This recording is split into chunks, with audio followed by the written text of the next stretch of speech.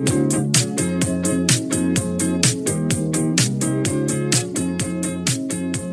right, welcome back into Sons of Saturday Virginia Tech Hoops Pod. My name is Mike McDaniel, as usual, joined by Ed Williams and a special guest from the Locks of Saturday. You know him, you love him, Robert Irby. Irby, what's going on, man?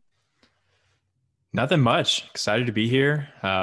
Excited that we're seeing maybe a sign of life from our favorite basketball team. We'll see. I'm sure we'll dive into that. But yeah, excited to be here. Yeah, thanks for jumping on, Ed. What's happening, man? We won, and it made my Saturday so enjoyable. It made my Saturday very enjoyable. It showed a little bit of hope, I guess, leading into this final stretch of very winnable games for the Hokies. But I guess we got to talk about the two leading up to that as well, which were less exciting than the win over Florida State was. So there's some good, there's some bad, but I guess at the very least, there's still a reason to keep turning this team on whenever they play. I mean, it felt like, we'll talk about these games individually too, but it did feel like, the Miami game, for how the end went with the game winner, right? And Tech loses that game. It did feel like offensively, the Hokies were starting to find something now, and they hadn't really for a while had that sort of output offensively where it felt like the efficiency was there. I mean, sure, they've scored in the 70s and in the high 60s, and it's felt like a struggle to get there at times, but it really felt easier in the Miami game than I anticipated. And then obviously the Florida State game happens right after that. I'm like, all right, offensively, something seems to be clicking here over the last two games. I guess the one guy to point to is Sean Padula, right? It just feels like the offense is flowing a lot more freely when he's in the lineup. Yeah, no question. And I really think with Padula, and I think if you look at all our guards as a whole, I guess kind of the five guys that are really getting minutes, between Storm and Couture and Nalin, Padula and Maddox, like they all just seem to play with way more aggression and to just much more willing to shoot their shot. Like against Florida State, those five guys combined for 25 3-point attempts, which was their most all year. And against Miami, they shot 22, which is third most that group has taken. And you can kind of like look back at all of Tech's games, and anytime I was looking at this, anytime that those five guys attempt more than 23s in a game, the Hokies are, they are 4-1 in those games, with the only loss being that loss to Miami. It really seems to me like those guys are all great shooters. Like they all have high percentages, except Aline, but he's kind of in a slump. But looking at the other guys, they all shoot the ball well. It's just, let's see it more. Let's see Padula take some shots. Let's see Storm take a shot that isn't wide open, because it seems like the only threes he'll take is if there's no hand remotely close to his face. And I think that that's just going to create a matchup issue for defenses if we're actually taking and making those, not wide open threes. Because if the defense has to account for that, then they're really going to get confused, and then that's going to open up more opportunities for Aluma and Mutz in the post. And so I see the formula here for a longer run here if we can find that aggression with our shooters. But we'll see. Yeah, I think in the recent losses, not counting North Carolina, so going back to NC State, Virginia, Boston College, and Miami, those were all close games, all close losses. And the philosophy down the stretch in all of those games seemed to be pounded inside, very one-dimensional between Aluma and Mutz on the interior and no threat on the outside, especially late, all of which of those games we were leading at one point. In the final, 10 minutes, some cases even in the final 5 minutes. And the offense got really stagnant and one-dimensional, and other teams were able to go on runs in those final 5 minutes. And then against Florida State, in what was a close game throughout, we kind of avoided the interior almost. It almost seemed intentional. I know Keve Aluma was in foul trouble and wasn't able to play. And, maybe that would have changed the offensive philosophy if he was on the floor. But we played through the guards in Florida State, and it worked out in our favor. Obviously, you got historical shooting nights from Sean Padula and Hunter Couture, but Even still, I felt the same way about the Miami game, where there was almost a shift in offensive mentality, where, you know, we were more willing to play through our guards, who I think are much more capable on the perimeter than maybe we had previously seen or previously thought. I think Hunter Couture's game he's more than capable of beating his guy off the dribble. He doesn't do it very often. And I think early in Florida State, he looked to do so and looked to get by his guy and create rotations and get to the basket. And then, you know, it's really easy to play offense when you're unconscious from three the way he was late. But I do think there was a shift in offensive philosophy and a shift in minutes distribution going back to Miami, especially, where you're seeing a lot more David Gasson, you're seeing a lot more Darius Maddox, a lot more Sean Padula. At times, Sean Padula with Storm Murphy on the court, which I still think is I don't think you can abandon Storm entirely, but, you know, the two of them have shown the ability to play together multiple times this year. And I think the more multidimensional this team gets in terms of style of play and in terms of rotation, the better things will be as we round out this season with, I think, I don't know how many games are left, 6, 7, 8, something like that. Plenty of games left. And, you know, we'll see tomorrow night, Wednesday night against Georgia Tech at 9:00, if that was, you know, the Miami and Florida State philosophy was intentional or if it was circumstantial. And I think if it was intentional, if it wasn't then, it should be now, because the guards are good and this team is much better offensively when everyone's involved. Yeah, and I think go ahead, Mike. Oh, I was just going to say, Tech's got 10 games left. 6 of them are at home. And if you look at the games that Tech does have at home, Georgia Tech, Pitt, Syracuse, UVA, North Carolina, Louisville, I mean, we saw how Virginia Tech played for most of that game against Carolina. You're telling me if they play similarly offensively and, you know, with better versatility, more willing versatility, maybe even the versatility has always been there. It's just been, how are they going to run their offense, right? It's been through the bigs primarily. I'd say the last 4 or 5 minutes of games, it's been dump it into the post and then hope Aluma and Mutz can make something happen, which, I mean, ISO, that's a form of ISO ball, man. That doesn't work in the ACC, you know? That wasn't a successful formula. And Irby, I think you brought up a good point a couple of minutes ago when talking about Storm. Like, I think Storm's been all right lately. The issue I have with Storm is very similar to the issue you have, Irby, where it's like he is only taking the wide open shot and not the mostly open shot, right? Now, that is an improvement from earlier in the season when he wasn't even taking the open shot, right? He didn't take any shots, yeah. He wasn't taking any shots. So it's a step in the right direction, certainly, but Padula right now is playing without fear. And I think you have to, even if you don't want to take Storm completely off the floor, and I wouldn't be advocating for that. I don't think this team is deep enough to take Storm completely out of the mix. I think that would be a dumb thing to do. I don't think Tech can afford to do that with his veteran leadership on the floor. But I think what you can do is you can find lineups where Padula and Storm are on the floor at the same time. And we've seen that. And we've seen more of that lately. We started to see it kind of dating back to the NC State win, you know, and then we saw it a little bit against BC. And then we saw it a lot the last 3 games against Carolina, Miami, and Florida State, especially against Florida State, where, you know, Mike Young hasn't been afraid to throw Padula and Storm on the floor at the same time, especially if Naheem Aline's struggling, which happens more often than not this season for some reason. So I think this offense is finding its groove a little bit. Obviously, I'm not anticipating that Couture and Padula are going to, you know, both have career days in the same game, and Virginia Tech's going to be totally unconscious from deep. But I do think that there's a lot you can take away from the Florida State game that, you know, you can project moving forward, where there are going to be offensive looks to go around if some of these guys continue to shoot the ball well and share the ball. And Couture opens up the part of his game where he's now not just to stand there and hit the 3 from the wing guy. He's also the put the ball on the deck and get to the rim guy, right? He's a little bit different in that regard too. And that opens up the entire offense. When Naheem Aline is not at the end of the shot clock taking contested mid-range jumpers, when he's taking open looks, he's making the open ones, right? Like, he's making a lot of the open ones. So let's get him more of those shots. And I think Couture opening that extra element to his game, Padula opening up the floor by playing more minutes, because, you know, Storm can only produce, I think, so much given his size in the ACC. He can only produce, I think, so much offensively for his teammates and the guys around him. But I do think Padula opens that part of the game up for the Tech offense as well. So I think that the more minutes you can get, and we haven't even talked about Maddox much yet, but man, Maddox is playing some good ball right now. I think you got to continue to get him some additional minutes, which is what we've been advocating for all year on this podcast. Yeah, and I think if you actually look at Padula and Maddox against Florida State, they both played more minutes than Storm and Aline did.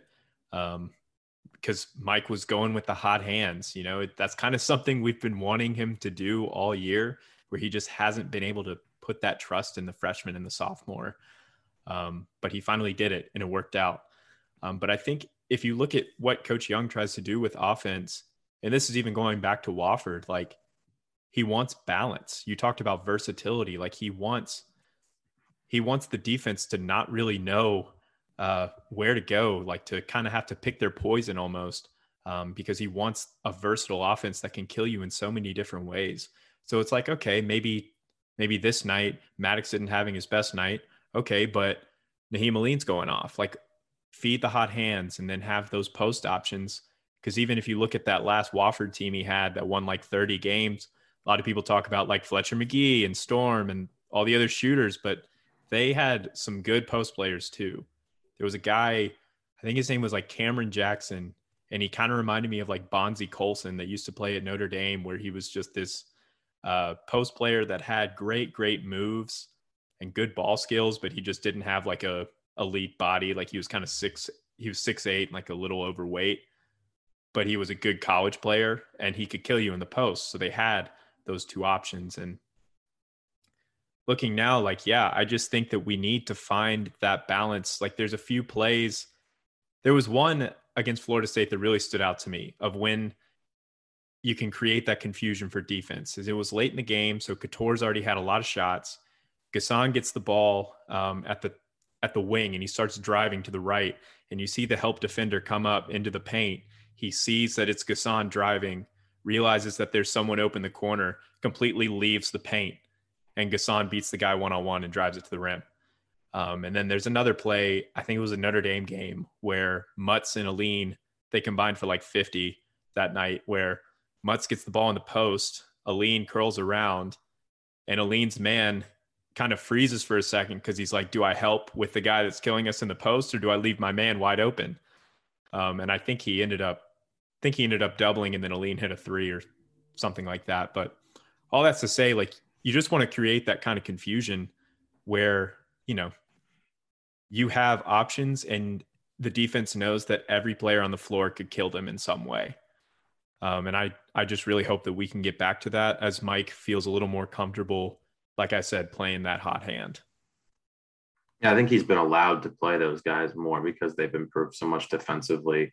There's still times when they're both caught out of position, but Sean Padula has shown the ability to take charges and steal possessions in that way. And Darius Maddox had a few steals in the Miami game and looked better against Florida State. But I think their growth defensively has allowed Mike Young to feel more comfortable leaving them on the floor for longer stretches of time. So that's obviously a huge sign of good things to come this year, but also in the future, you know, that he's willing to play those guys 20 minutes a night, even right now as they continue to grow on the defensive side of the floor, because the offensive game for both guys has never really been in question. There's been times when Sean Padula does get a little sped up. And, you know, this past game, you know, Florida State was a perfect example of the maybe mentality switch Mike Young and the staff have had, where I think there was about 7 minutes to go. Sean Padula got a little sped up, turned the ball over. Mike Young took him out.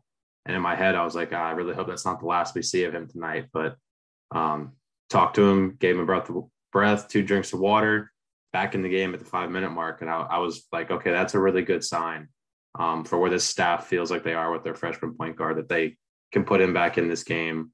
At the time, it was still a close game. It ended up, you know, Virginia Tech pulled away and won handedly. But that was a really good sign of things to come because, you know, previously Padula gets sped up like that and turns it over, and he's not coming back in the game. But the staff feels comfortable with where they're at in his development, that they felt like they could put him back in and help close that game out. And that was a huge win. I don't think we had won in Florida State in like 30 years or something like that. So that it all worked out. I really hope it's a sign of things to come in terms of an offensive mentality switch. And I think it will be. And I think Georgia Tech and then 2 games in a row against Pitt should be really fun to watch, as long as, we keep playing this deeper rotation that we just have not seen really in the Mike Young era. All of Mike Young's teams have been pretty, 8 guys maybe playing in these games. And the other night, I think we were closer to 9, maybe even 10 guys who got on the floor in Florida State. And you kind of need that in this league, especially when you're a team of guys who are not, 5-star recruits who are going to consistently give you 10 points, 12 points a night. You need to be able to play enough guys to get back to what Irby was saying, where you're playing a lot of guys, so you figure out who's hot that night, and then you roll with them from there. So I personally have taken a lot of positive things away from Miami and Florida State. I tweeted out after the Miami game, it was really unfortunate because, the fans are going to be screaming on social media that we lost that game, and no one was going to really take a look at what actually took place in that game, because there was a ton to like. I mean, a lot of Darius Maddox, a lot of Padula. Unfortunately, ended on a half-court buzzer beater. I mean, what are you going to do? But there was a lot to like from that game, and it translated well into Florida State. Looking forward to Georgia Tech and 2 games against Pitt. My main concern with this team now is, what do you do with Keve Aluma? Because he's an all ACC level player. He's been putting up really good numbers all year, but people like myself will argue he hasn't really been playing that well all year. Offensively, his game is as polished as any big man in the country, but there's a lot to be desired on the glass, and especially on the defensive end. And you saw it against Florida State, a very big team. They absolutely manhandled him. He was basically a non-factor in the game. Was in foul trouble all night, just getting bullied whenever he was in the game. So I'm really curious to see how they continue to keep him engaged and involved, because he's an important piece of the team, but he can't be the only piece of the team. And I think that's where we've seen the late losses especially come, is when we get too Keve Aluma centric. So I'm really interested to see how that plays out as these guards continue to develop and get more involved in the offense. That's right on the money. The last 4 or 5 minutes of these games at Virginia Tech, Virginia Tech's lost a bunch of games down the stretch this year, right? Like close losses that, I think we all argue Virginia Tech should have won, right? NC State, UVA, BC. This Miami game is kind of a one-off because a half-court buzzer beater, but Tech didn't play particularly well in the last 4 minutes of that game either, for as well as they played for most of the game leading up to that. But it was mostly a Keve Aluma offense, right? Dumped into the post, dumped into Mutts maybe, right? And that's how Virginia Tech was running their offense in the last 4 minutes, because, this is a team, and we've talked about this all year on this podcast. This is a team that lacks that one guy who can go get a bucket when they need it, right? Aluma is probably the closest guy to it in terms of like offensive production. Like, that, if you dump it into Aluma in the post with his skill and his ability, he's going to be able to potentially get you a bucket. The problem is it's harder for big men because down the stretch in games, these guys are doubling the post because they're not afraid of Storm Murphy shooting. They're certainly not afraid of Naheem Aline shooting because he hasn't made anything, right? So that's really played Virginia Tech. But I do think offensively, it's going to be interesting moving forward to see what happens with the rotation, because there were stretches in that Florida State game, especially in the second half, where Keve Aluma just wasn't on the floor, right? And that's when Virginia Tech was playing some of their best offensive basketball. Now, I think to a degree, it's a little bit of a one-off because you're not always going to get that sort of production out of Couture and Padula. That was a one-off, I think, to some extent.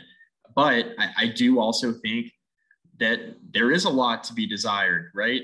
In terms of his ability to rebound on the defensive end, Ed, like you just mentioned, leaves a lot to be desired there. On the offensive glass, not always as tough underneath as he could be. Defensively, not always as tough underneath as he could be. Mutz is the one guy in the post who provides you with that constant defensive presence, right? And that toughness that, I think this team does lack at times. Now, I thought it was interesting. I did see a tweet circulating on social media. I think it was Padula's high school coach or somebody who was close to him from Oklahoma mentioned that, he was really happy to see Padula play well and continue to play well because he's been saying all the right things, when people have asked him, okay, why aren't you playing more, friends, family from home, what have you? He said, I'm just trying to earn trust. I'm just trying to earn trust. And I think he's starting to earn that trust of Mike Young, where, Ed, you brought up the point where he came out, had the turnover, came out of the game. It was, all right, you get a breath for a minute, you're back in. And I'm not sure that would have happened at the beginning of the year, right? So there's certainly trust that's being gained not only by Padula, but I think also from David N'Guessan the last few games, and then of course from Darius Max as well. And I think that Mike Young, if he takes a step back and and I'm sure he will after the season, he'll take a step back, see, where he can improve as a coach. I think what he'll look back on going into next year is, okay, well, I probably should have given a little bit of a longer leash to some of these freshmen, right? And some of these younger guys. And he's not going to have a choice next year because Virginia Tech is going to be so young. And I think that's something he's going to take out of this season and be like, you know what, that's going to make me a better coach moving forward. We know Mike Young can coach. We know he can coach. That's not, there's no question about that. But there are places where he can improve. And I think probably giving a little bit of a longer leash to the younger guys is a good place to start. And again, looking ahead before I toss this back over to Irby, like these are 3 very winnable games against Georgia Tech and the 2 games against Pittsburgh. Going on the road to Pitt is not going to be an easy game, though. I know where Pitt stands, right? I know what Pitt is as a program. That's a tough place to go win a basketball game. It's just like a very quiet, like eerie, like weird place to go play. Similar to like going to BC. It's just a very weird place to go play a basketball game. I worry about that game on Saturday a little bit. But having 5 out of the next 6 at home is huge after the stretch that Virginia Tech just had where 4 out of 5 were on the road. So you are getting to an easier part of the schedule. But, I think offensively, it's going to have to be a lot more like what we've seen the last 2 games if Virginia Tech wants to be successful in this upcoming stretch, because for as many games that are winnable, there are plenty here in this stretch that are losable as well, given how Virginia Tech's played offensive basketball at times this year. Yeah, no, you bring up some great points with the whole Pitt game. I just really hope that game's not like a nooner, a noon sleepy game at Pitt. 7 p.m. Irby. So you get a night game. Oh, it's been announced. Okay, you get a 7 p.m. All right, I can live with that. Because we usually get up for that kind of game, but as a whole, we haven't been great on the road. However. But yeah, you hit on some great points, especially just about playing those young guys, because at this point, we're going to need a pretty significant rally just to make the NCAA tournament, right? And at this point, your present is kind of hanging in the balance, and you've got to start thinking about the future and to try to kind of shape your present through building for your future. And Padula and Maddox are that future, especially Padula, because right now, looking at next year, unless there's a portal guy that comes in, he would be the only point guard on the roster. So, but I think with those guys, I especially love the tempo that they play with. You guys mentioned Padula just he picks up the pace a lot compared to what Storm does. And, it's kind of concerning to me that Virginia Tech is first in the ACC in 3-point percentage right now, but we're only 6th in attempts. And with that top 3-point percentage, the Hokies are also 10th in points per game. Like, clearly take more threes because we will make them, as long as it's not like Justin Mutt's going out there and shooting 8 threes, but, no disrespect, but I don't think that's what we want.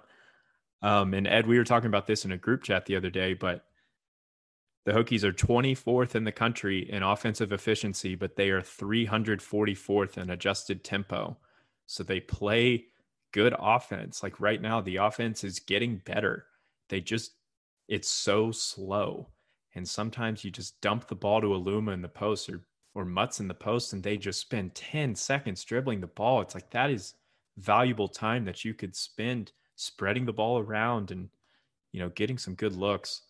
I think this is a pretty pivotal stretch for Tech. We're looking at, with Georgia Tech in these 2 Pitt games, all 3 of those games should absolutely be wins.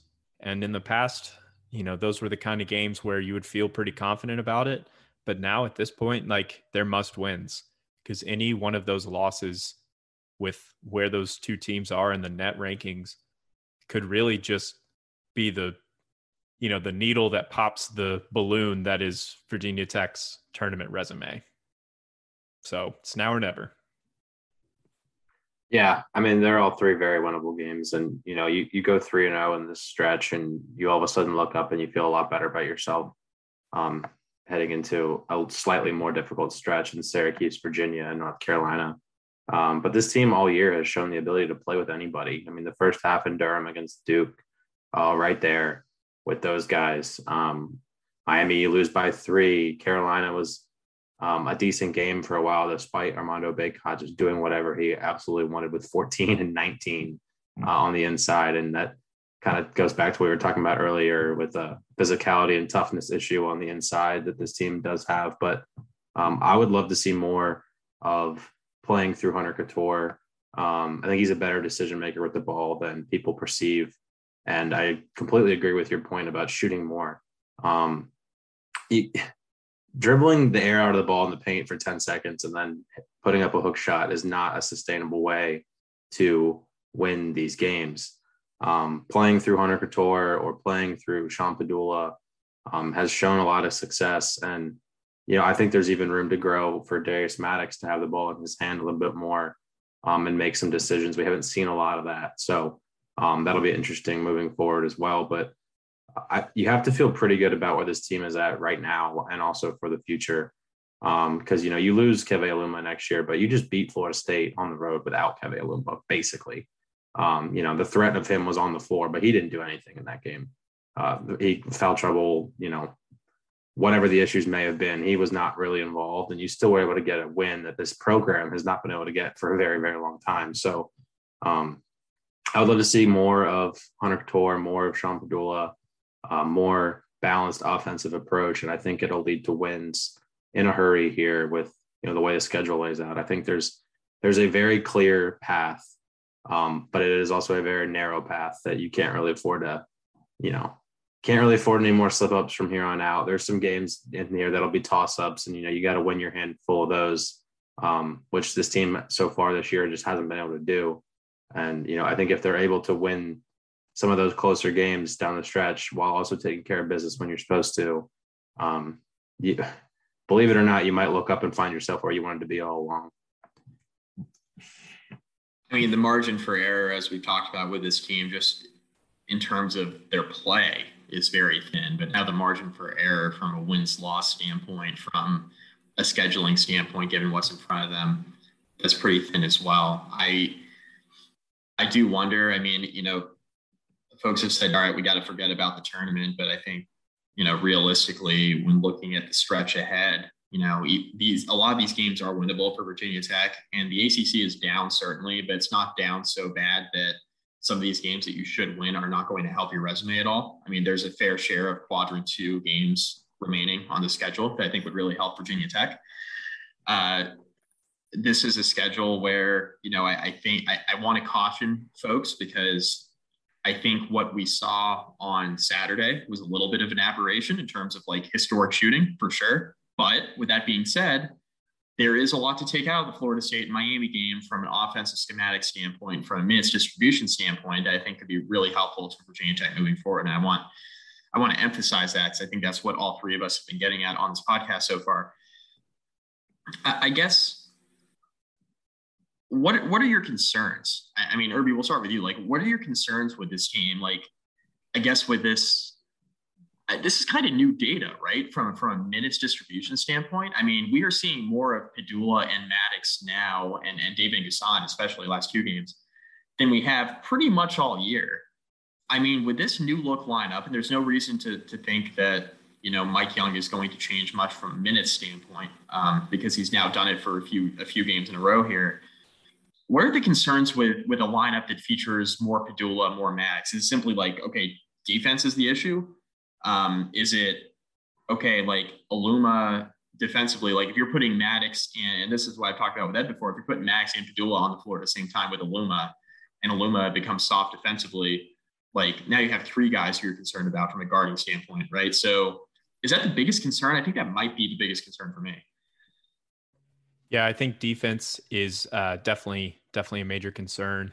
I think a lot of it comes down to Aluma, and like you said, the defensive intensity that he can sometimes have. And I don't know, it's just sometimes he bites on every pump fake. You know what I mean? Dude, just that 7-footer's not shooting the 3 from the corner. And if he is, let him. Yeah. If he's shooting that, let him. Right. and occasionally he'll miss on rotations and that sort of thing. And I think that's more of when Keve's not locked in. He can kind of he doesn't take that extra moment to really kind of focus on, okay, what's the play here? What do I need to do here? It's kind of I'm just going to go through the motions. So, my hope would be with a Padula, Maddox, or just an improved offensive lineup where Aluma now has a little more space because of how good the shooters are, that would help that intensity out. But as far as other concerns, yeah, I don't know how I feel about Maddox as a defender. I think he's got really good length and he's pretty quick. He's obviously not a very big body, but I think as far as staying in front of guys on the perimeter, I don't have many concerns about that. I would say I would have that about Padula, especially when you mentioned that Padula Murphy on the floor together kind of lineup. Like those are two defensive liabilities. But to really answer your question, sorry, I'm going all over without giving you a real answer. Oh, no, it's fine. We do that a lot here, so no problem. The real answer to me would be, can what happened on Saturday be replicated in any way? And now, obviously, Hunter Couture is not going to make 9 threes every game. But what I mean is, can we collectively make a high percentage of threes, even if it's not all through Couture and Padula? And can we have, can we just play with some flow? Because it's really only happened, I would say, 2 times, because I feel like there weren't really any issues offensively against Miami. So sure, like you said, it's new data, and the last 2 instances have been pretty good. But there's also a lot, there's 19 other games that would say otherwise. So can they keep this going? Because there's always that chance of kind of regressing to the mean, if you will. My biggest concern has been and will continue to be interior defense and physicality. And I know that's, directly calling out Keve Aluma, but that's my biggest concern. He has a really hard time against physical bigs, and our interior defense is lackluster at best. And that causes, especially can cause problems when you're playing that Padula and Murphy lineup, where those guys are going to get beat off the bounce sometimes. You got to be able to rotate and play good defense on the inside. And we haven't done that. I think if that can get better, that's huge, but that's by far my biggest concern moving forward, is the physicality and defense on the interior.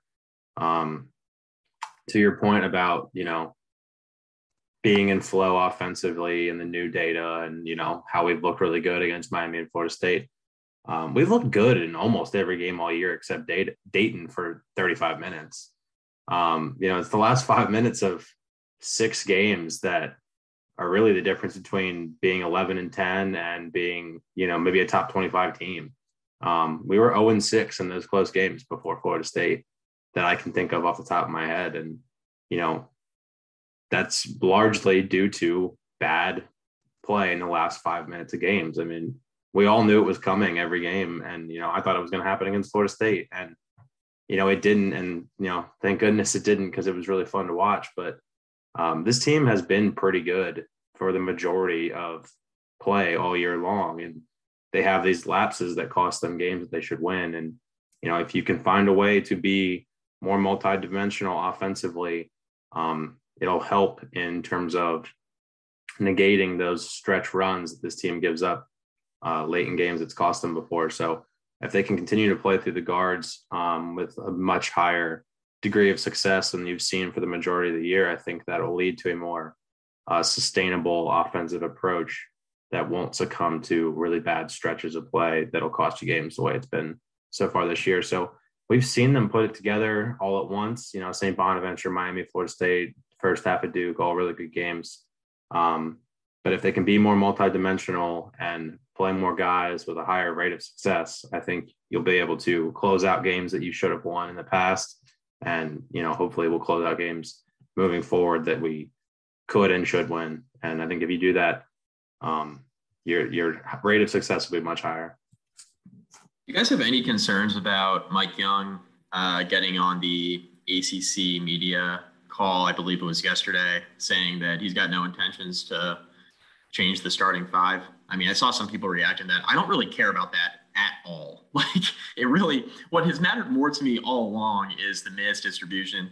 The starting five, Virginia Tech hasn't gotten off to bad starts in all these games, right? It's been the closing stretches that have killed them, especially in conference play. So I don't really care about the starting five personally. What do you guys think? Yeah, I mean, even just because a guy starts over another guy doesn't mean that he's automatically going to play more than him. Like we saw that on Saturday. Storm and Aline started over Padula and Maddox, but Padula and Maddox played more minutes overall.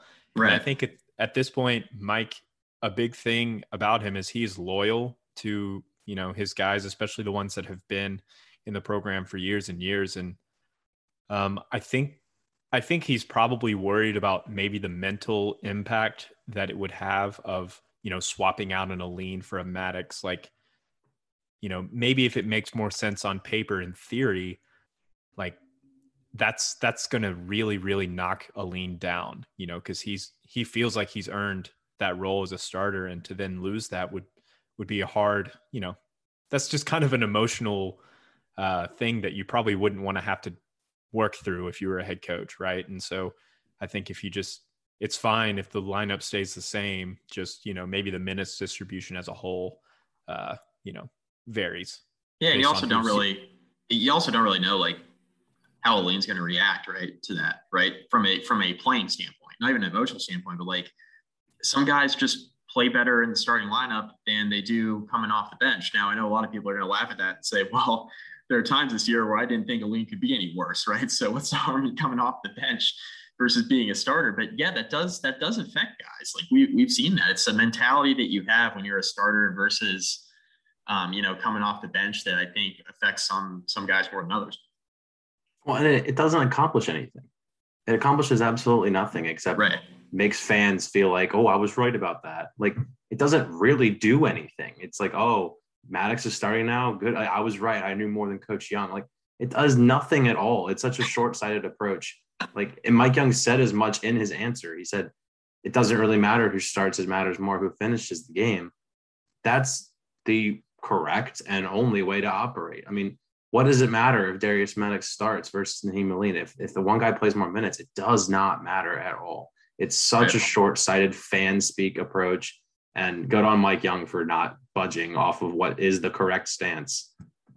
By the way, if you think that you know more than Mike Young about Virginia Tech basketball, you don't. You don't. Yeah. Sorry. Yeah, you don't. I mean, he's also got he's got the benefit, which people forget. Like, he's got the benefit of seeing these guys in practice every single day, right? Like, folks are being mad about, bench Aline, start Padula, bench Storm, bring Couture off the bench, to give the bench a shot in the arm.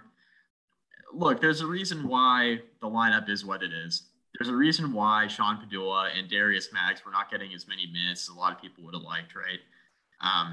You can disagree, right? You can disagree with Mike Young's assessment of that, but nobody knows his roster better than Mike Young, right? We don't know the roster as well as he does. We can pretend that we do. We can, and to Ed's point, you can shake up the starting lineup and appease the fans. You can, and in a lot of cases, people's opinions on it. We're sitting here talking about this basketball team for an hour on this podcast, giving our opinions about what we think should happen, what will happen, what the concerns are. We're giving our opinions too, right? Like, this isn't something we're shying away from here.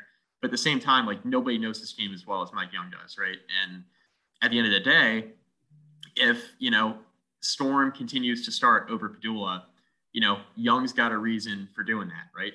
Like, he's got a reason for doing that. Whether you agree with it or not is another thing, but he's got a reason for making the decisions that he does as the head coach of his basketball team. Well, take that one step further. It's pretty clear that Sean Padula and Storm Murphy have a very good relationship on and off the court. And I personally attribute a lot of Padula's early success in his freshman year to the veteran point guard presence that is Storm Murphy. You flip them and you all of a sudden start the freshman and you bench the fifth-year senior. How does that look to the locker room? How does that look to Sean Padula? Is he like, right, that's, is that going to happen to me in 3 years? I mean, it doesn't accomplish anything. There's no need to change it. Just calmly change the minutes distribution like he has done in the last two games, and nobody will bat an eye except angry fans on Twitter who really want to see Darius Maddox come out of the tunnel. Like, It's so silly. It's so silly. And get everybody their minutes. Look, if everybody's playing well and everybody's getting minutes and playing well, team's winning, I'll tell you what, man, the locker room is not going to care, right? Like these guys who are coming off the bench playing like 10, 15 minutes a game, like if they're getting theirs and the team's winning, like they don't care. Like they're not going to care. They're going to say, you know what, my role might be bigger in the future. You know, you look at Padula and Max in particular, like their roles will be a lot bigger next year because they're going to have to be, right? And that's before you even factor in, you know, if there are transfer, you know, who knows with the transfer portal, you know, some of these guys could leave. I don't know. But this is a situation where, you know, these guys are starting to contribute more now. And David and Gasson starting to contribute more now. And these guys are seeing their roles grow as, you know, Mutz and Storm and Aluma prepare to leave the program, right? And that's what you need. You need the young guys to play.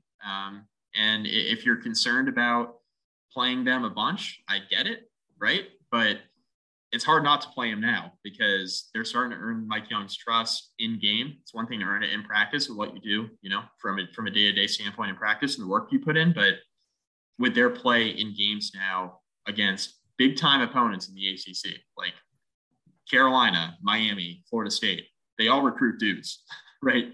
They recruit guys who can really play basketball, right? Larinaga is a good coach. Like Laird Hamilton, we know what kind of coach he is and the guys that he recruits. We know what Carolina, you know, Hubert Davis is in year one, but we know the athletes they have. Virginia Tech was right in that game most of the way.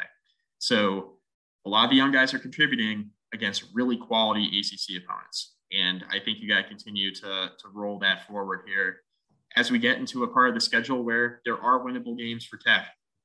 There are winnable games. Georgia Tech, twice against Pittsburgh. Syracuse has been much worse than I expected this year. It's like a total roller coaster. UVA, Tech should have beaten them the first time. Now you get one at home here in 2 weeks. So the next 5 games in particular, Georgia Tech, Pitt twice, Syracuse and UVA with 4 out of those 5 at home, and one of them on the road being a repeat opponent. You got to feel pretty good about this stretch if you're Virginia Tech and what you have in front of you. But a lot of that's going to depend on how this offense continues to gel with these younger guys getting more minutes. And Virginia Tech's best offense this year has now been coming with these young guys on the floor. So Mike Young needs to continue to do that moving forward. And, you know, Tech's defense will be a concern, but it'll be interesting to see how this team performs here over the next 5 games. And if you can keep building momentum, you know, who knows? Who knows after that? But you guys got anything else before we wrap up? Anything I've missed? I was just going to ask what y'all are thinking about the Georgia Tech matchup on Wednesday night. How are y'all feeling about, you know, how we match up against a team that has also been pretty inconsistent this year?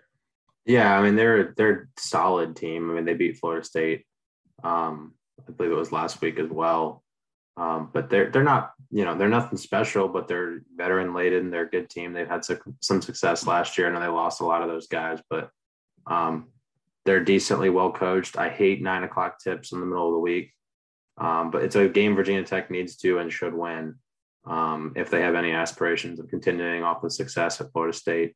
I mean, in reality, all 3 of these next games are in that same conversation of should and could win. So I'm going to be paying close attention to the continued minutes distribution when those minutes are coming. That's most important. And interior defense, as always, has been a problem, and it's a problem that other teams will continue to try to exploit all year long because, you know, the perimeter defense isn't terrible. Naheem Mullane and Hunter Couture are both plus defenders, but the interior stuff and the rotations have been problematic. I'm going to be paying close attention to that. And, you know, if there's any change in philosophy, if there's more David Gasson in there with his length to try to disrupt things on the interior. But yeah, definitely minutes distribution for the guards and interior defense for the bigs, and, you know, games that this team can and needs to win moving forward. So looking forward to it. Wish it wasn't a 9 o'clock tip on a Wednesday night, but it is what it is. A little bit concerned about, I mean, they got veteran guard play. So anytime you're dealing with veteran guards in the ACC, that's not going to be a cakewalk, right? And Georgia Tech, you know, that they're 9-11, right? From a record standpoint, they're not where they want to be. But at the same time, there's plenty of talent. Like, this isn't going to be a cakewalk type game. It's winnable. It's winnable. Virginia Tech, I believe, is favored and should be favored in this basketball game, but will not be a cakewalk, even at home. There just simply are not many cakewalks in the ACC in general, even in a down year, because it feels like with even some of these teams, I don't want to put NC State, because NC State's got 2 young guards that are very good, but there are teams with veteran guard play towards the bottom of the conference that are a pain to play. And Georgia Tech with DeVoe and Usher, and Sturdivant too. That is your nucleus if you're Georgia Tech, and that's going to be a tough team to play. But I think Virginia Tech, I think they're in a great spot here to win this game at home and get some momentum going from a wins-losses standpoint. It's nice to talk about how the offense has been performing against Carolina or Miami in losses, but it's a lot more fun to talk about how they're performing in wins, right? And we know the Florida State game was a one-off in terms of shooting percentages, right? So let's keep the good offense going, and let's have that turn into wins when you're not shooting like 70% for 3. Yeah, looking at Georgia Tech, you talked about those veteran guards, and it's really DeVoe and Jordan Usher. Like, they average almost half of Georgia Tech's points. Just those 2 guys. And 12 rebounds between the 2 of them, despite them being guards. So, they're good scorers and they rebound the ball well.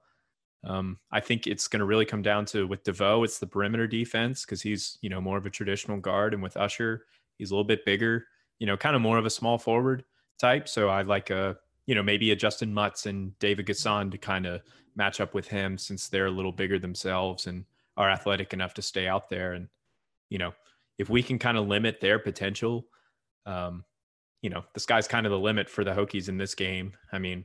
Just because I say this is probably the type of game where some random guy will go off for like 25 that no one's ever heard of.